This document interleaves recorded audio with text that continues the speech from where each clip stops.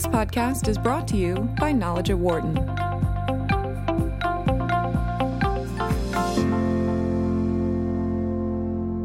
A collection of 44 states have filed a lawsuit against 20 pharmaceutical companies saying they conspired to inflate generic drug prices, in some instances by more than 1,000%. The complaint says while drug companies have discreetly engaged with each other on pricing for a long time, it escalated in 2012 into, quote, one of the most egregious and damaging price-fixing conspiracies in the history of the United States, end quote. Teva Pharmaceuticals USA has been accused of orchestrating the scheme, which included stifling competition and preventing price declines. Soaring drug prices has been one of the few issues to receive bipartisan criticism in Washington, D.C. Teva has responded saying, quote, it has not engaged in any conduct that would lead to civil or criminal liability, end quote, and that it plans to fight the lawsuit. With more, joined in studio by Robert Field, Professor of Law and Professor of Health Management and Policy at Drexel University. He's also a lecturer in the Wharton School's Healthcare Management Department. And also joining us on the phone, Stacy Dusetzina, who is an Associate Professor of Health Policy, as well as Associate Professor of Cancer Research at Vanderbilt University School of Medicine. Rob, great to see you again. Thanks. Stacy, great to have you with us. Thank you. Good morning. Thank you. So, Stacy, as what is seemingly laid out in this suit and what we have read in the various reporting, it appears that we have quite a version of collusion going on here. Yes, it does. It's very concerning to see the allegations against these companies related to price fixing and these agreements being made to split the market up rather than to let the market function as it should. Rob? Yeah. I think what's particularly discouraging here is we rely on generics to control prices. We're the only developed country that doesn't have the government control the prices, and so we think the market, free market competition, will play that role. And free market competition generally means generics because they don't have the patents. Now we're seeing that market isn't functioning, and if that's not functioning, what control do we have? And I think there's an expectation that when a drug kind of runs through its patent time, and you end up with generics on the market, that there is a little bit more of cost certainty and maybe an ease on costs in the generic community, correct? That is the theory. We're seeing an assault on two sides. One is the mechanisms that the branded companies use to extend their patent terms, testing on children, collusion sometimes with the generic companies to keep the generics off the market, all sorts of legal loopholes that they have, adding additional patents for packaging and dosage and so forth. And now we're seeing the generic companies not competing the way they're supposed to.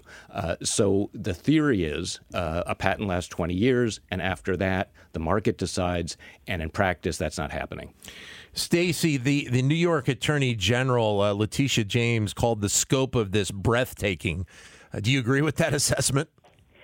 Absolutely. I think it's really interesting that you can see from national trends in spending on generic drugs just how impactful this may have been, where you do see giant price spikes in the generic drug spending in about 2012 and 2013. I think that suggests that the scope of what was happening was quite large. And, I'd like to go back to one of the points that Rob made. This is really the way that we are trying as a society to deal with spending on prescription drugs. One of the key ways we talk about bringing down spending on drugs is to have robust generic marketplaces and have the price come down eventually. So this is a huge violation of the social contract between patients and these companies, where we expect this to work. And in fact, we're seeing that it's not working because of the market really working against consumers.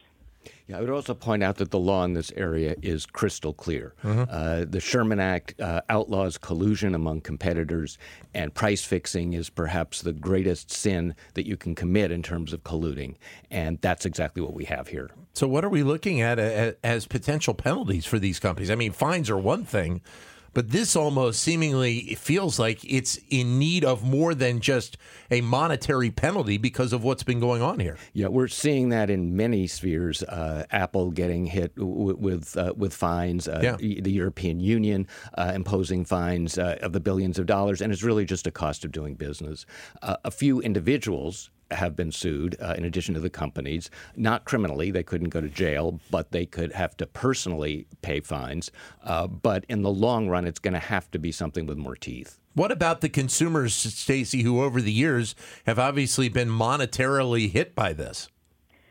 Well, I don't think that there would be any recouping of those costs for the people who've been overpaying for their drugs, but hopefully this lawsuit and legal actions could prevent this from happening in the future, because we know that over recent years health insurance benefits have changed in a way that consumers are paying more of these costs out of pocket when they fill their drugs. So price increases can hit them directly in the pocketbook, but it also can increase insurance premiums, and that's hard to see it go back down. It's one of those things, where it keeps going up. Whether or not it would return to lower levels, unlikely, given trends in spending on drugs more broadly. Yeah, as Stacey said, this we see in insurance premiums. So basically, all of us paid for this price-fixing conspiracy, and I don't think we're going to get any money back. No. Teva is at the heart of this, Rob, or at least they are noted as being at the heart of this. Give us the scope of how they are marked as kind of the lead in this problem. Yeah, so the allegations are they were the ringleaders in 2012. They initiated this plan, and they identified the key competitors that they needed to collude with. So it wasn't just all companies. Right. And then the Teva CEO approached them and spoke about allocating the market so they wouldn't be directly competing. He also came up with the scheme to avoid written evidence, so there were no written documents. It was done on golf courses and through texts and through phone calls and so forth.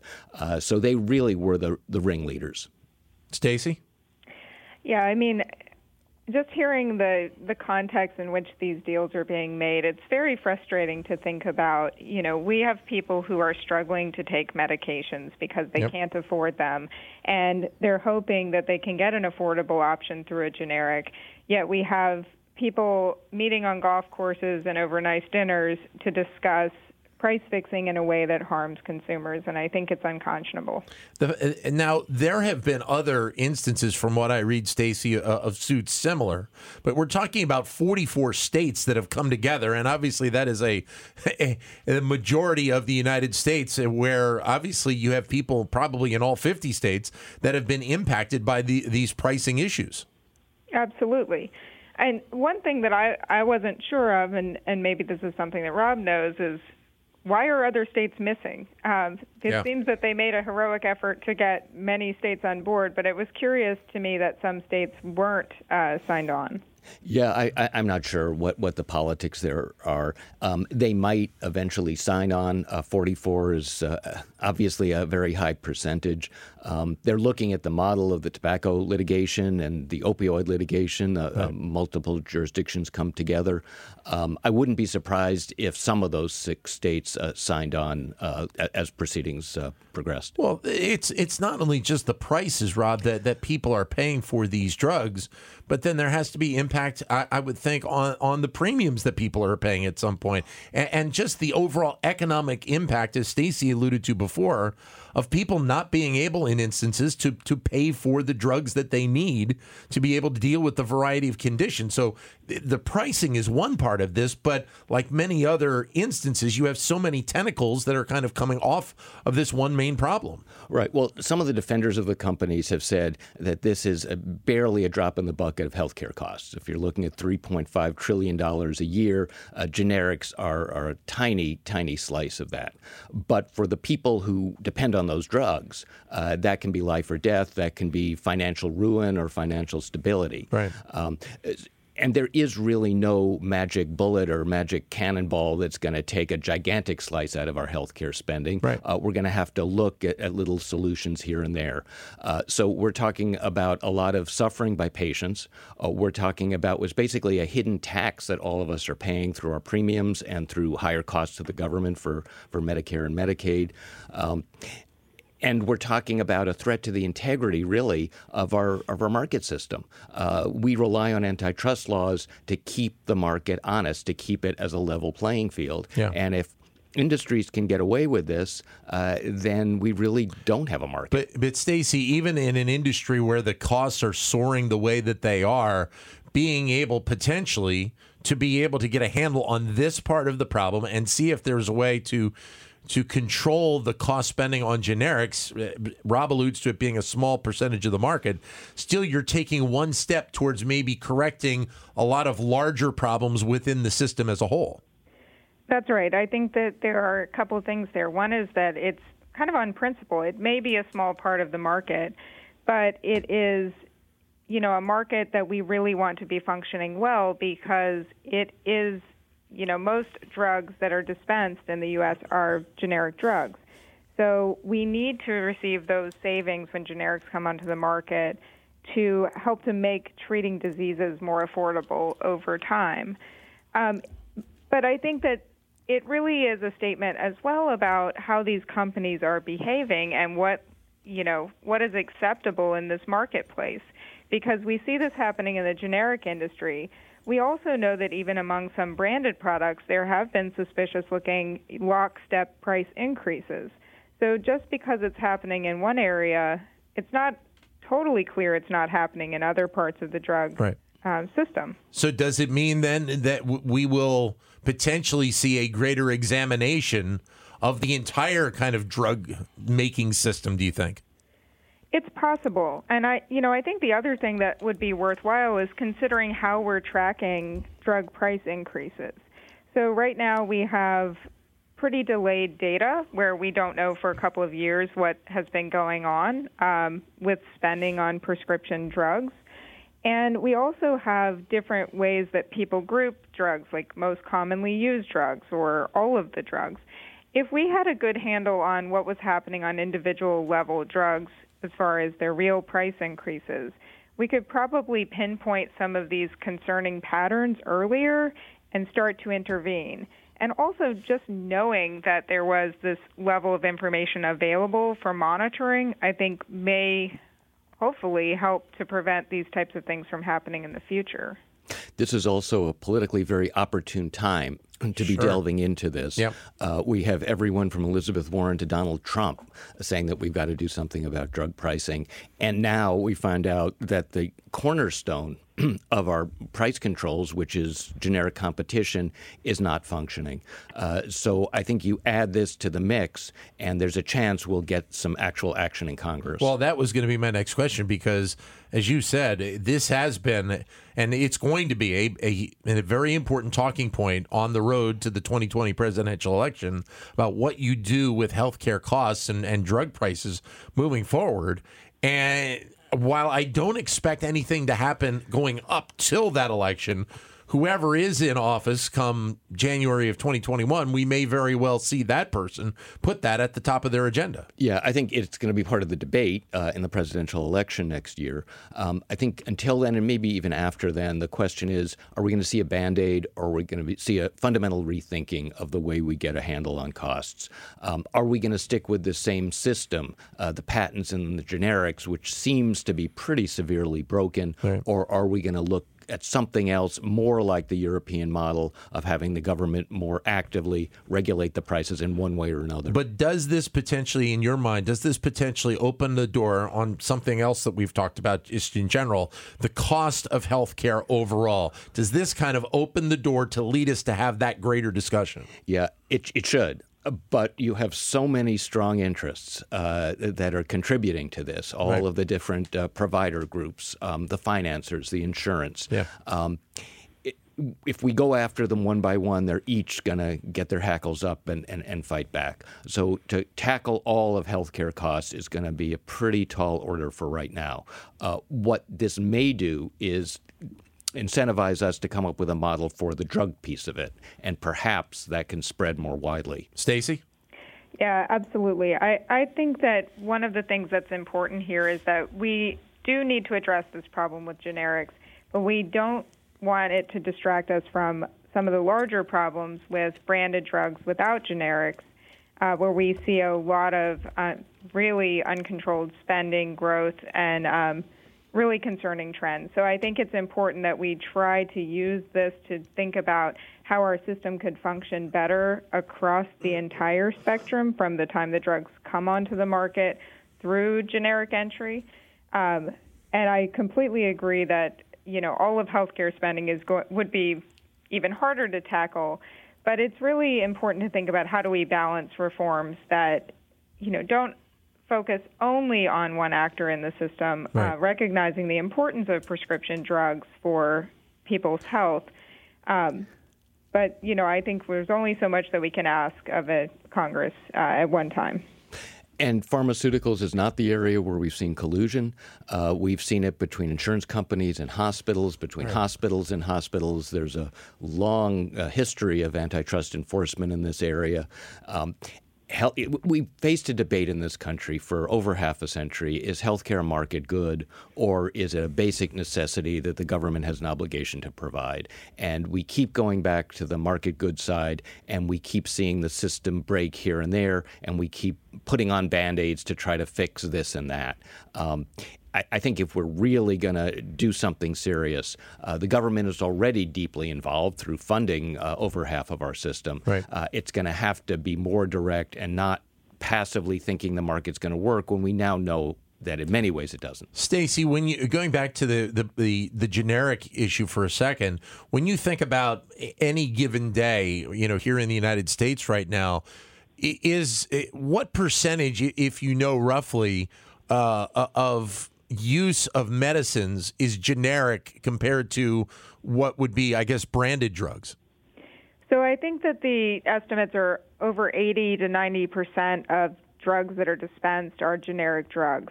And also the diseases that are treated by generic drugs are really common things, like hypertension.